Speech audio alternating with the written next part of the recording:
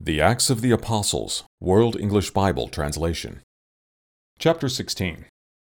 He came to Derbe and Lystra, and behold, a certain disciple was there named Timothy, the son of a Jewess who believed, but his father was a Greek. The brothers who were at Lystra and Iconium gave a good testimony about him. Paul wanted to have him go out with them, and he took and circumcised him because of the Jews who were in those parts, for they all knew that his father was a Greek. As they went on their way through the cities, they delivered the decrees to them to keep which had been ordained by the apostles and elders who were at Jerusalem. So the assemblies were strengthened in the faith and increased in number daily. When they had gone through the region of Phrygia and Galatia, they were forbidden by the Holy Spirit to speak the word in Asia. When they had come opposite Mysia, they tried to go into Bithynia, but the Spirit didn't allow them. Passing by Mysia, they came down to Troas. A vision appeared to Paul in the night.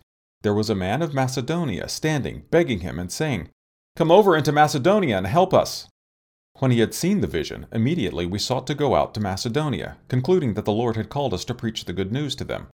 Setting sail therefore from Troas, we made a straight course to Samothrace, and the day following to Neapolis, and from there to Philippi, which is a city of Macedonia, the foremost of the district and a Roman colony. We were staying some days in this city. On the Sabbath day, we went outside the city by a riverside, where we supposed there was a place of prayer, and we sat down and spoke to the women who had come together. A certain woman named Lydia, a seller of purple of the city of Thyatira, one who worshipped God, heard us, whose heart the Lord opened to listen to the things which were spoken by Paul. When she and her household were baptized, she begged us, saying, "If you have judged me to be faithful to the Lord, come into my house and stay." So she persuaded us. As we were going to prayer, a certain girl having a spirit of divination met us, who brought her masters much gain by fortune-telling. Following Paul and us, she cried out, "These men are servants of the Most High God, who proclaim to us the way of salvation."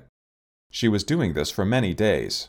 But Paul, becoming greatly annoyed, turned and said to the spirit, "I command you in the name of Jesus Christ to come out of her." It came out that very hour. But when her masters saw that the hope of their gain was gone, they seized Paul and Silas and dragged them into the marketplace before the rulers. When they had brought them to the magistrates, they said, "These men, being Jews, are agitating our city and advocate customs which it is not lawful for us to accept or observe, being Romans." The multitude rose up together against them, and the magistrates tore their clothes off of them and commanded them to be beaten with rods. When they had laid many stripes on them, they threw them into prison, charging the jailer to keep them safely, who, having received such a command, threw them into the inner prison and secured their feet in the stocks. But about midnight Paul and Silas were praying and singing hymns to God, and the prisoners were listening to them. Suddenly there was a great earthquake, so that the foundations of the prison were shaken, and immediately all the doors were opened, and everyone's bonds were loosened. The jailer, being aroused out of sleep and seeing the prison doors open, drew his sword and was about to kill himself, supposing that the prisoners had escaped. But Paul cried with a loud voice, saying, "Don't harm yourself, for we are all here."